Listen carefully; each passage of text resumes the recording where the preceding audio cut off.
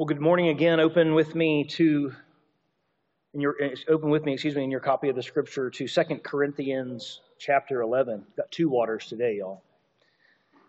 Ready? All right? Hydrated for this message.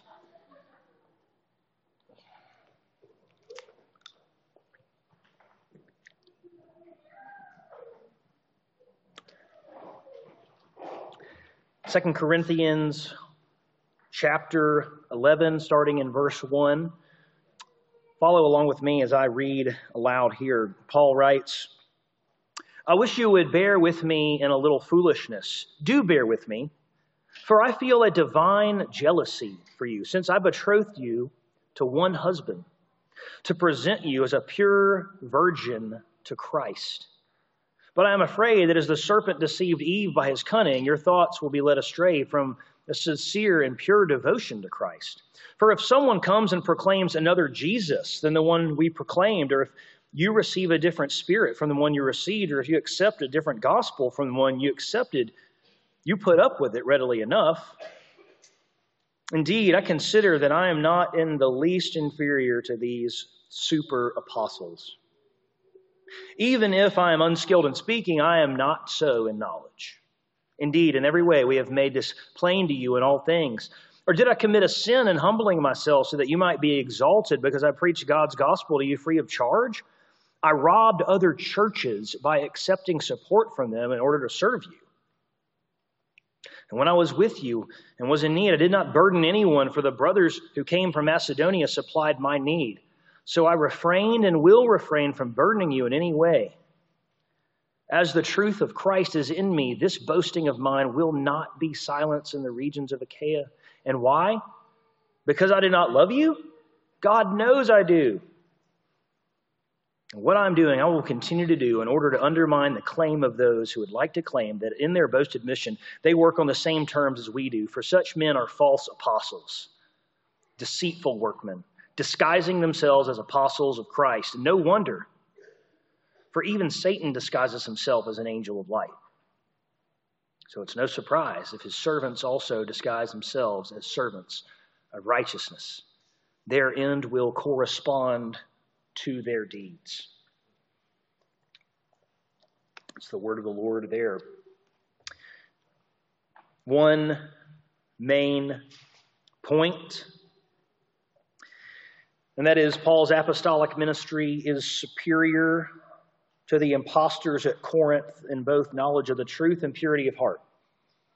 That's the main point he's making. His apostolic ministry is superior to the impostors there at Corinth in two areas: knowledge of the truth and purity of heart. Chapter 11 begins what has been aptly called the fool's speech. It'll start here in 11 verse 1 and go through chapter 12 verse 13. And so Stephen, despite what he may title his sermon, will be continuing on in the fool's speech, presumably part 2.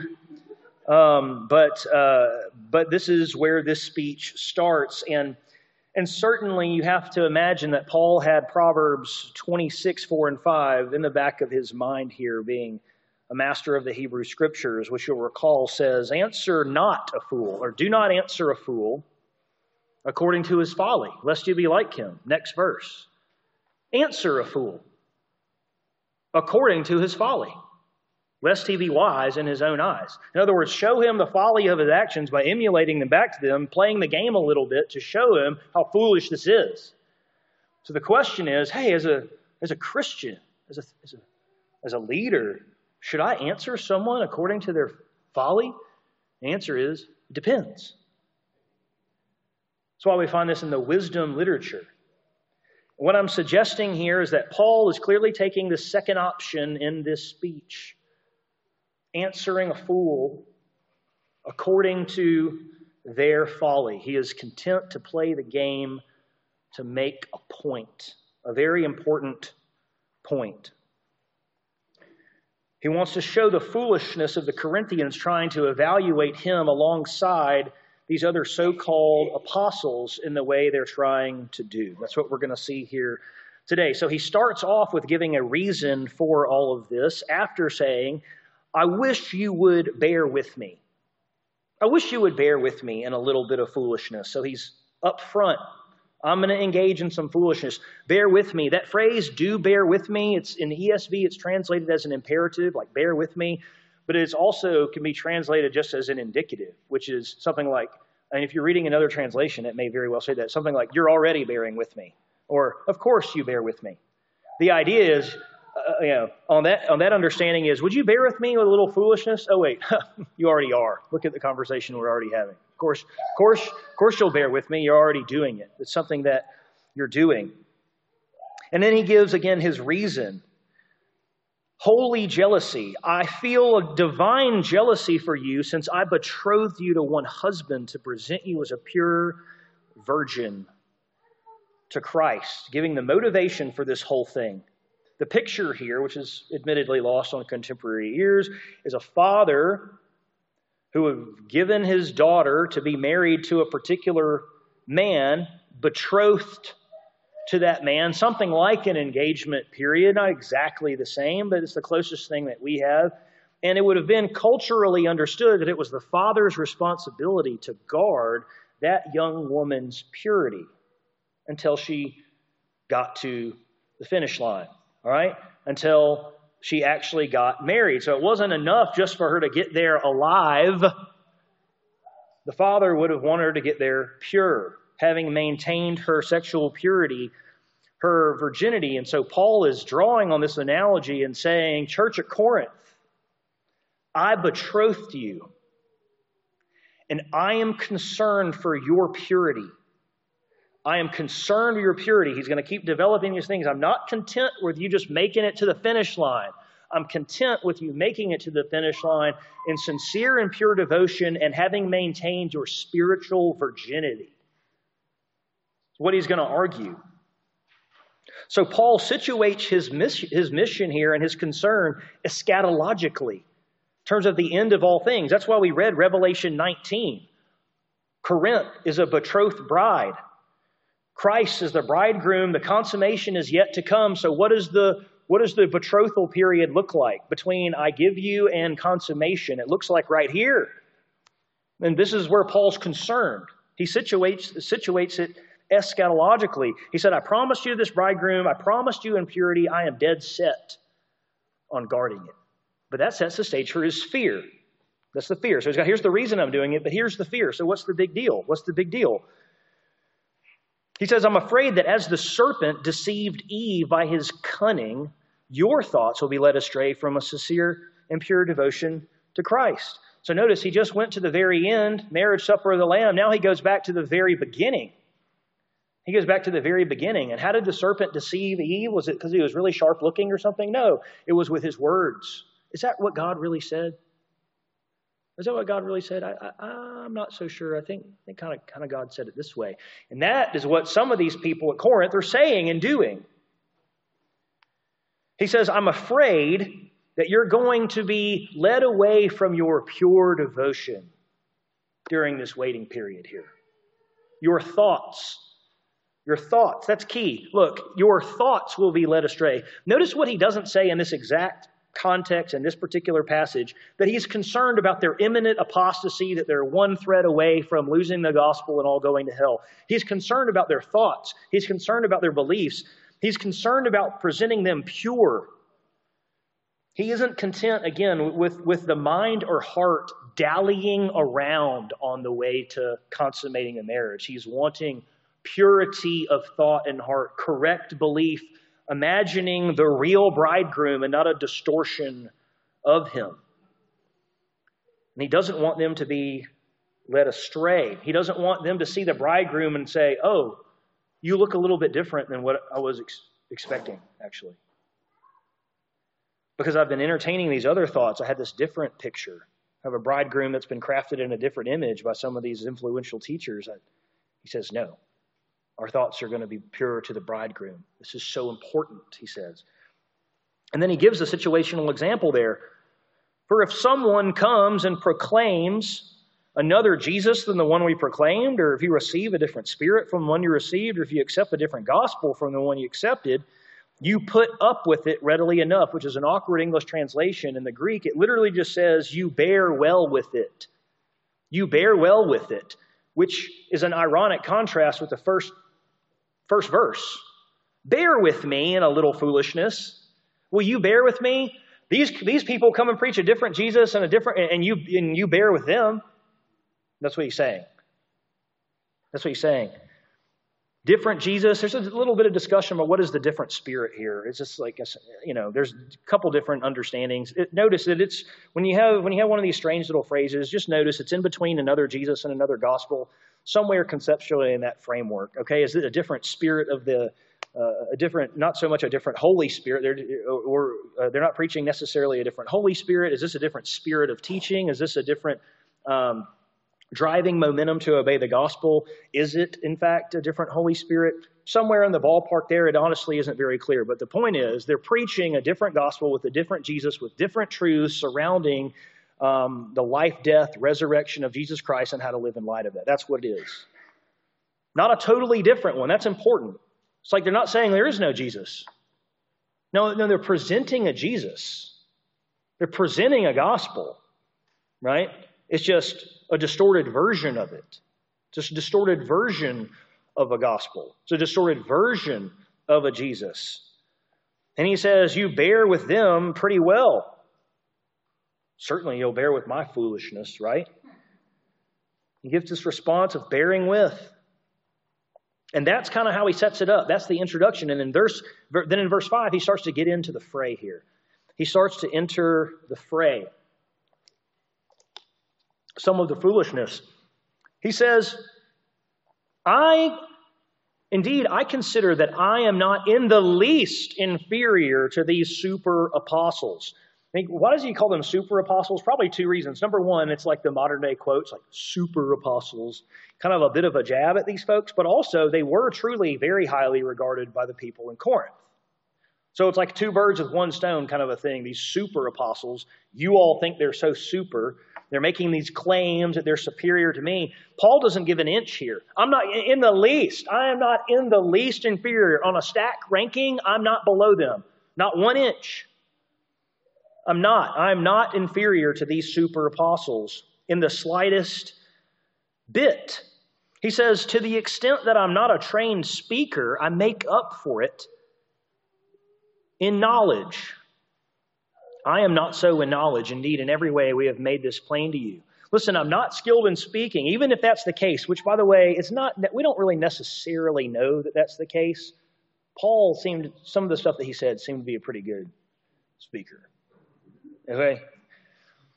But he says, even if I am not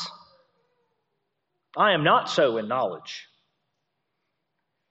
And by the way, when you're vying for influence based on who can grasp reality most tightly, being superior in knowledge is a pretty good place to be in comparatively. You know what I mean? I'm superior over here. Well, I'm superior in knowing things. I'm not in the least inferior to these people, even if I'm not a polished speaker. And by the way, you know me, I have to do this sanctified speculation. You have to wonder, because who's about to go down to Corinth? Y'all remember back from chapter 8? The famous one. You have to think in the back of his mind, yeah, y'all think I can't speak? Wait till my boy gets down there. He's going to smoke y'all. Because I'm sending the famous one, and anyone who's a trained speaker, it's this guy who we're sending. Now, I just made that up. That's not in the Bible. But I have to imagine, if I were Paul, okay, that I would be thinking, you think that y'all have some trained speakers down there? Wait till the guy that we're sending comes through. I'm going to see how well that holds up. Perhaps. He says, I am not so in knowledge. And then he ramps it up. He gives a rhetorical question. And then he's going to give some extremely exaggerated language. He says, did I commit a sin in humbling myself so that you might be exalted because I preach God's gospel to you free of charge? And so what does it mean that he humbled himself here? Well, the idea would be kind of that you charge what you're worth. Okay, so maybe as an illustration, you're getting started in the music industry. Maybe you're not very good, or maybe you're really good, you're just not very experienced, and you're going around trying to get some gigs. You're probably not demanding high dollar, probably not commanding high fees to bring your talents to bear a particular venue. there at the beginning. You don't have a name, you don't have a reputation, and therefore you know that, and so you're not going to command, a high fee. Whereas if you're an event planner or someone trying to get, Garth Brooks to show up, you better be ready to come off some paper, Because, and the idea is you kind of charge what you're worth, and that's just what was expected in the culture. Paul's not charging anything. He is legit as it gets, but he's adopting this humble posture of the I'll play for free musician. It's a posture of humility. This idea that this might even be offensive to the church at Corinth seems odd to us, but to them it wouldn't have been. Listen to how one commentator sums it up. He says, to be sure, from their viewpoint, Paul had painfully breached social conventions in rejecting their patronage of money, gifts, and hospitality, which were at the time conventionally given those who taught and lectured. He's like, we're going to find out that this gets worse in just a second, actually. He's like, you're not even accepting, or he's not commanding anything, and he's not even accepting our stuff. He's not accepting what we're giving, what we're offering to give him. He uses this huge hyperbole. He says, after saying, did I commit a sin? Rhetorical question, humbling myself so that you might be exalted. He says, I robbed other churches by accepting support from them in order to serve you. Listen to how strong a language that is. He said, I'm not, and here's the thing, he's not opposed to receiving support from churches. This is one of the controlling questions of this passage. Why is it that Paul is not opposed to receiving support from churches, but he's opposed to receiving it from Corinth? Why is it that Paul is not opposed to receiving help from churches, but he's opposed to receiving it from Corinth? He says, of course I have worth. Other churches understand that, and they're funding this whole thing. Of course I have worth. I'm not committing a sin by not charging you for the gospel. And then he's going to continue on with this theme of money and compensation. He says, and when I was with you and I was in need, listen to that. I was with you and I was in need. I did not burden anyone, for the brothers who came from Macedonia supplied my needs. So I refrained and will refrain from burdening you in any way. So this makes it even, honestly, more socially bizarre. Makes it even more polarizing. He zooms in on time that he spent there. And he points out being there and having concrete needs while he was there, but those needs being met by folks from regional churches. So I mean, just imagine you have a founding pastor. So Stephen goes out and he's conducting an itinerant ministry of preaching or whatever, but he still cares for us. He's the founding pastor, right? Paul founds the church of Corinth. So Stephen, he goes out. He's still in contact. He's still writing us letters. Still concerned for us, and we wanted to compensate him for his time and his efforts and the way he still blessed our church, but he wouldn't accept them. But, well, why not? It's like, okay, well, maybe we'll just give him a pass. But then he comes through for a season. He's taking a break from the itinerant evangelism field or whatever it is. He comes through, and hey, he's going to spend a season in our church. And as he's spending that season, it comes up that he actually has some needs. He has some financial needs especially. And we're like, oh, we are so happy to meet those needs. Instead, he goes, no. I won't accept that either. There's some folks coming down from Kentucky who are going to bring me some money and some food. Think how weird that is. You have to at least put yourself in the position of the Corinthians. That's bizarre. It's socially awkward. Does that cause him to rethink it? No. Again, he says, I am going to continue to do this, as we will get down in the passage. As we'll get down to it in the passage. He doubles down. And what I am doing, 12, I will continue to do in order to undermine the claim of those who would like to claim that in their boasted mission, they work on the same terms as we do.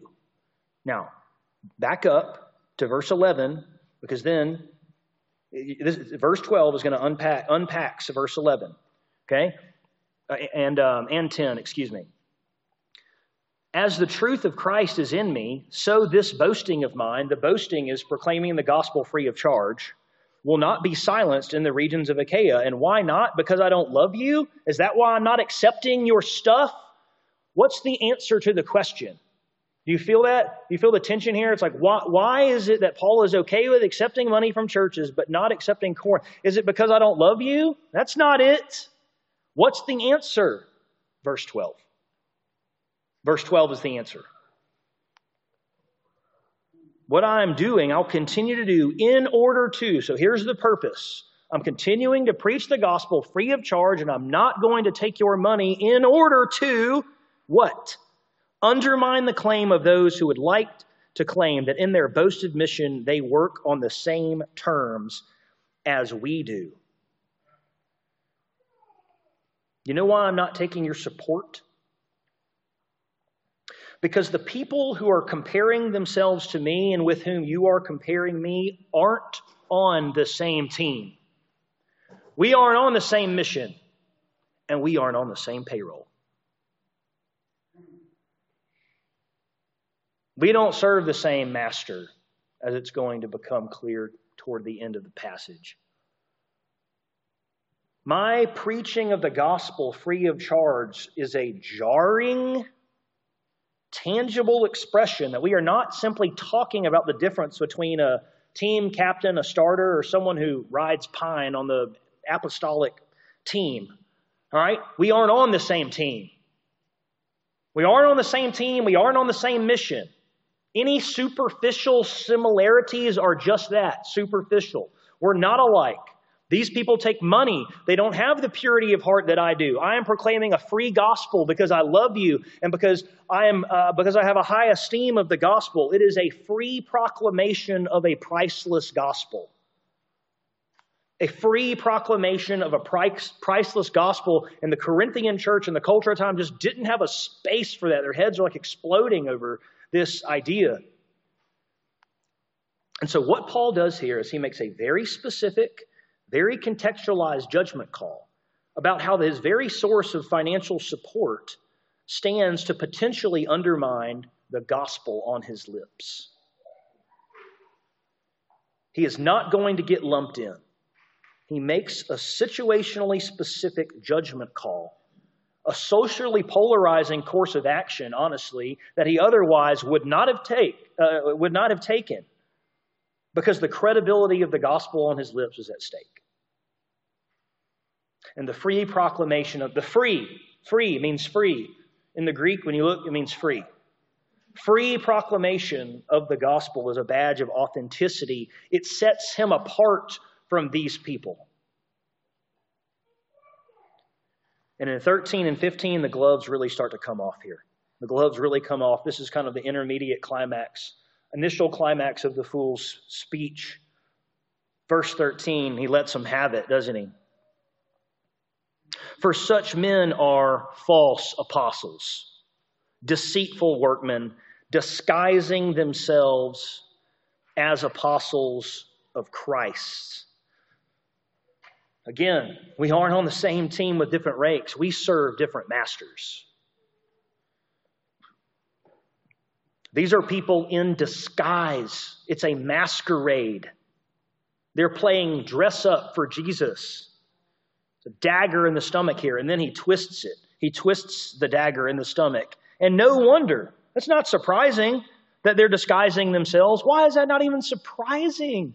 Because Satan disguises himself as an angel of light. So it's no surprise if his servants also disguise themselves as servants of righteousness.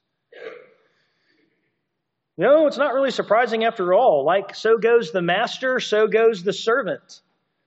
Satan truly looks holy and angelic. The picture here is. Satan really appears like light.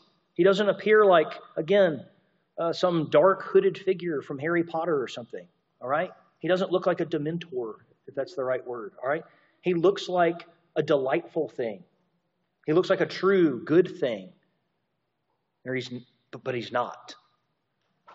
He's a thing that will kill you.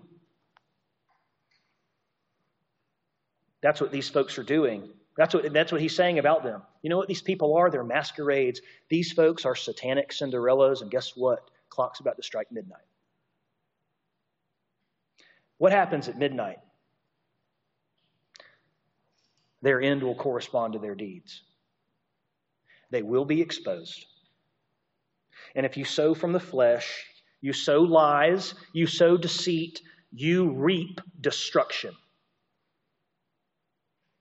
That's what these people are headed for. They aren't your friends. They're not guarding your soul. They're not giving you theological best practices. All right? They aren't leading you into truth.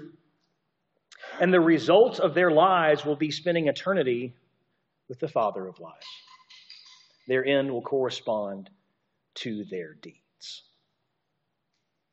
A heavy end to the section where Paul takes the gloves off for the sake of the gospel and making himself stand apart so that he can say, my apostolic ministry is superior to the impostors at Corinth, both in knowledge of the truth and purity of heart. That's how he starts the fool's speech. End of fool's speech, part 1. What can we learn from Paul? What can we learn from Paul? A couple of things to pull out. But very much like 2 Corinthians 8, you really get the nuts and bolts of a leader struggling with how to address issues in a church. Because someone could say, well, where's the gospel in this passage? Where is the gospel explicated in this particular exact passage? And you might say, well, look, he says, I betrothed you to one husband to present you as a virgin to Christ. There's the gospel right there. Or you might say, listen, the whole letter is gospel saturated, but he does zoom in here on these practical considerations, just like in chapter 8. Hey, how are we going to come get this money? We got to keep good optics. We're sending 3 dudes down here, the famous one, the earnest brother, and Titus. It's like he's giving you plans and logistics. And here you see an apostle who is fighting. He's engaging very practically with these particular people, and he's actually trying to show something about himself in this passage. In the fool's speech, he's actually trying to vindicate himself for the sake of Christ. But that's why so much of the language is Paul-directed. It seems, if you were from one perspective, you could say the passage seems more about Paul than about Jesus. And that's like right, but with an asterisk, right? He's defending situationally something that sometimes can make application challenging. But there are at least 2, I think, concrete applications that would be helpful to talk about.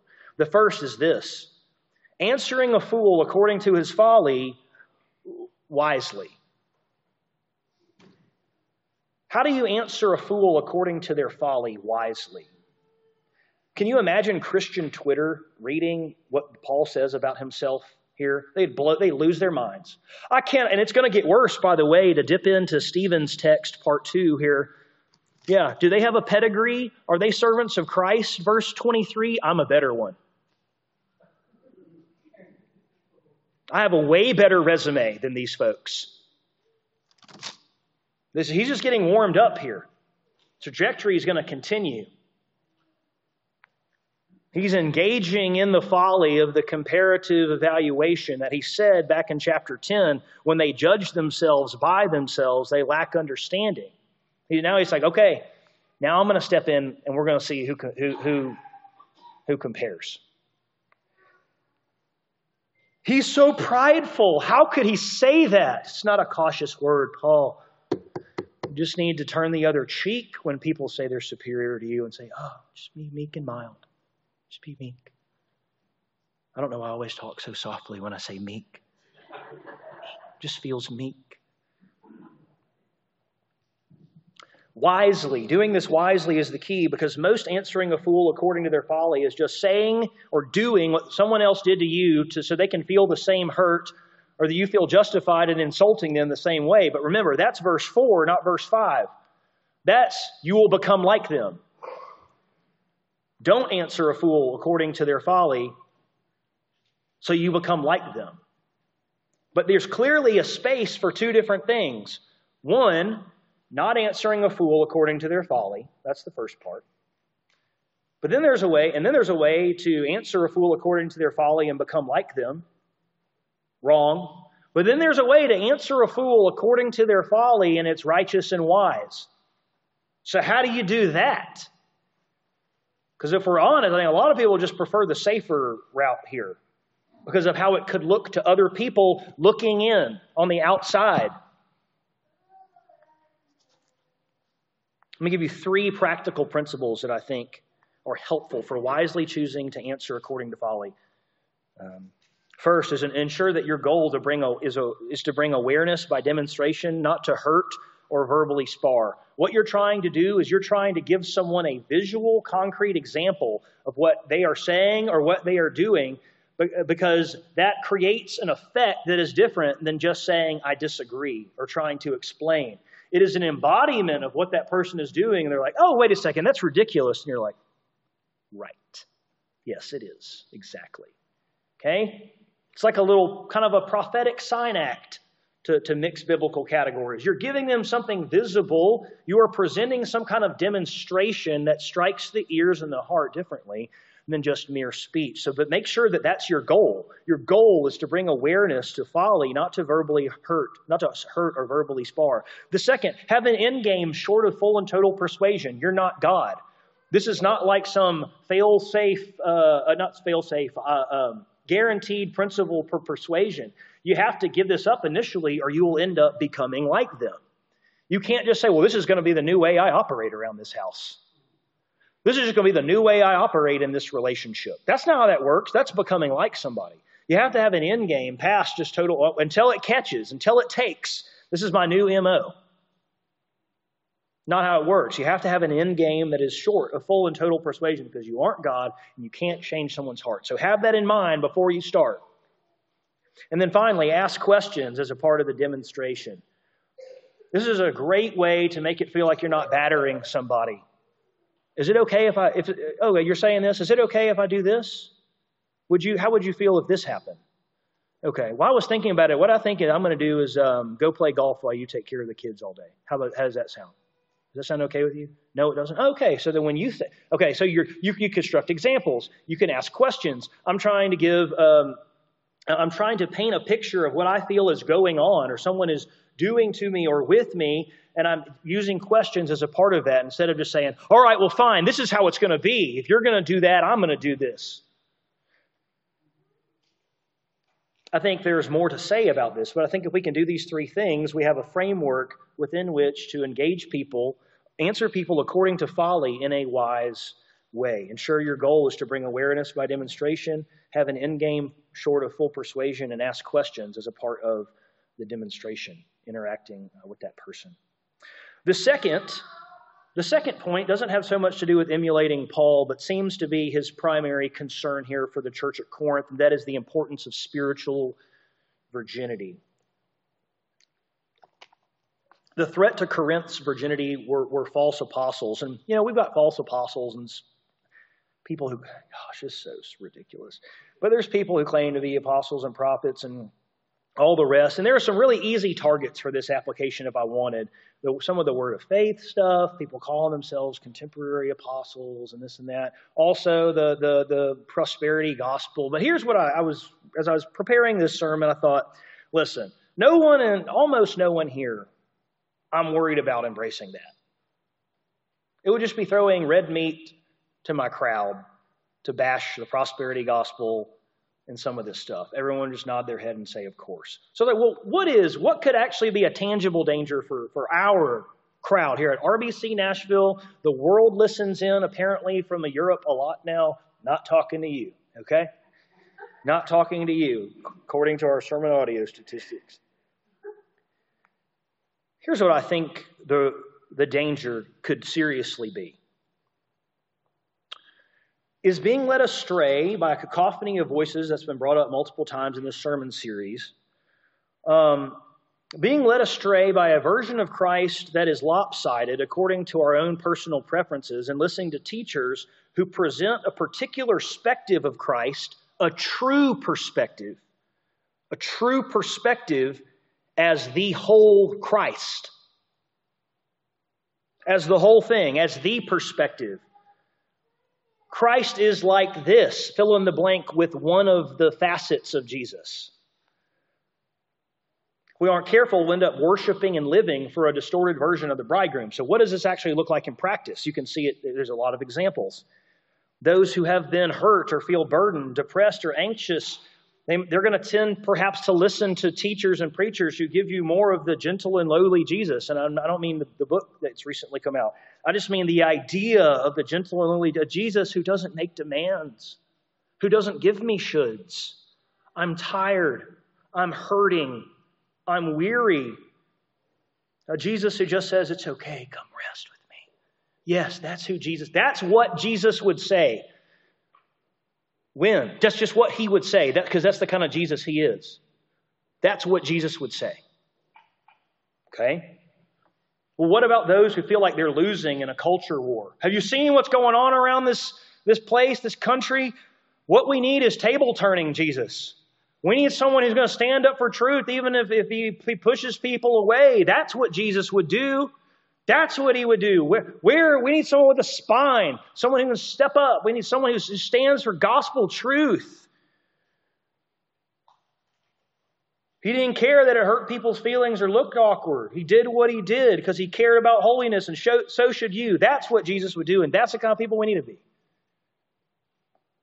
The person who's been oppressed. Jesus is the one who cares for the poor and marginalized. He advocates for justice very clearly. He guarantees perfect justice at his return. You know what Jesus would do? He would be concerned about the oppressed and the poor. So whatever situation we're in, what we need to be doing is considering these things, because that's what Jesus would have done. Whatever situation we find ourselves in, we need to have the mind of Christ. And you know what the mind of Christ is? It's being concerned for the oppressed, doing justice. No. If you know who the Christ, for people who are fearful and anxious, Christ, the comforter Jesus.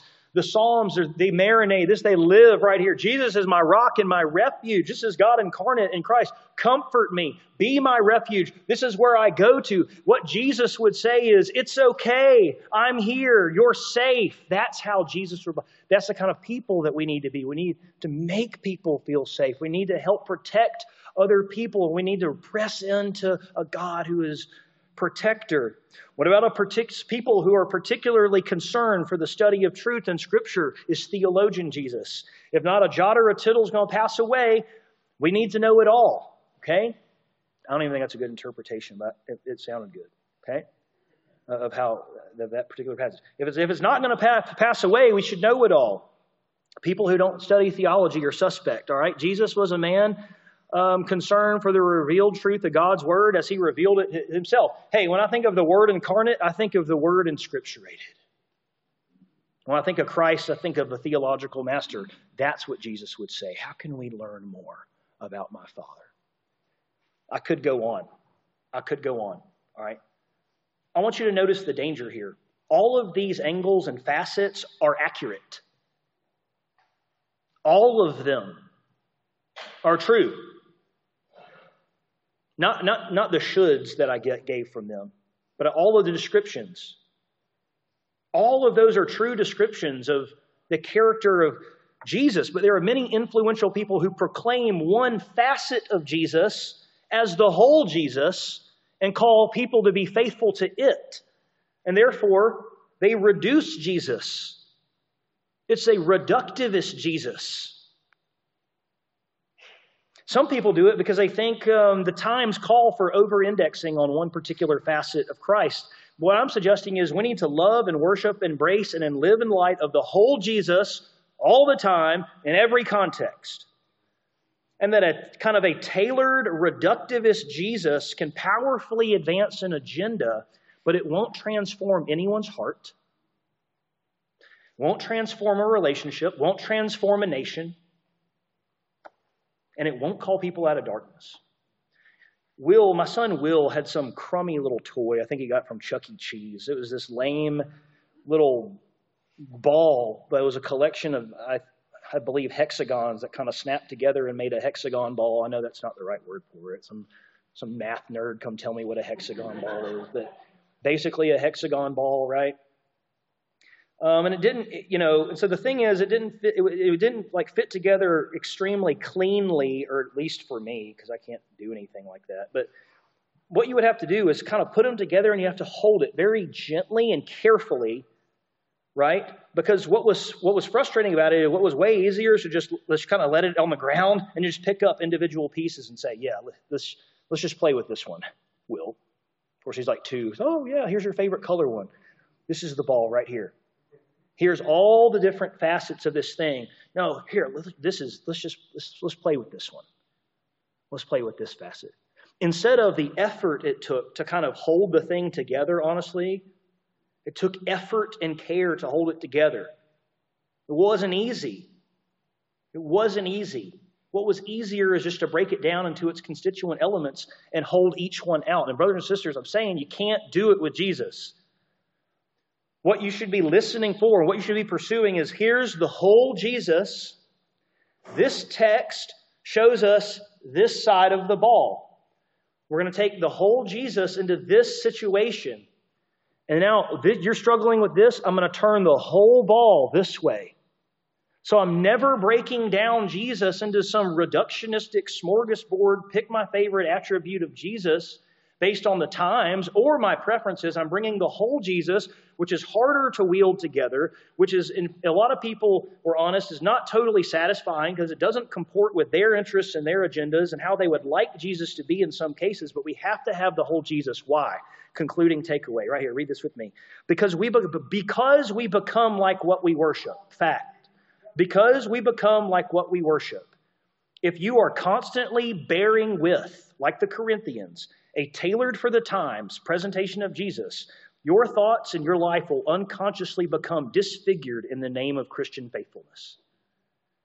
Let me read that one more time. Because we become like what we worship, if you are constantly bearing with a tailored for the times presentation of Jesus, reductionist Jesus, pick your attribute Jesus, your thoughts and your life will unconsciously become disfigured in the name of Christian faithfulness. You will believe that a particular Jesus, a distorted Jesus, a cut down Jesus, pursuing that is what faithfulness looks like. And perhaps one day you'll be very surprised to see a bridegroom that looks quite a bit different than that. So the challenge is, can you hold the whole Jesus together, even with the parts that you might not like? Because Jesus doesn't care if you don't like certain parts of him. He doesn't care that you don't like the fact that, he's asks how many questions in the Gospels and only responds with like 3 answers. The rest are other questions or an illustration. Why don't they just give a straight answer? If he was in this culture doing that, people would lose their minds. Why can't he just give a straight answer? Why is he all mealy-mouthed to that hurting person? You're telling me I can't go, your burden is gentle and lowly. You're telling me I can't go bury my father? You're telling me I have to come follow you? I'm struggling. You make demands of me? Yes. I think that no one would be totally satisfied because of our own distorted expectations, our own desires, our own preferences for what Jesus would like. So the challenge is, can we as a body of Christ hold the whole Jesus carefully together and do honor to what the text says so that we do not unconsciously become disfigured in the name of pursuing Christian faithfulness? I'll leave you to ask those questions to yourself. May God give us help and hold us fast. Let's pray. God, we love you. And we pray that you would guard us from worshiping a Jesus that is created in our own image. A Jesus that has our interests, our top interests as his top interests. Jesus looks suspiciously like us. A Jesus whose concerns and dispositions and what he would hypothetically do in 21st century America is suspiciously like what we would think is best. What a coincidence. God, we pray that as we read the Scripture and we look at this God-man, that we would do business with the whole man, that you would keep our thoughts pure, preserve our spiritual virginity during this betrothal period. And Lord, we do await the day that this marriage is consummated and we see and we know as we are known. Give us grace in Jesus' name.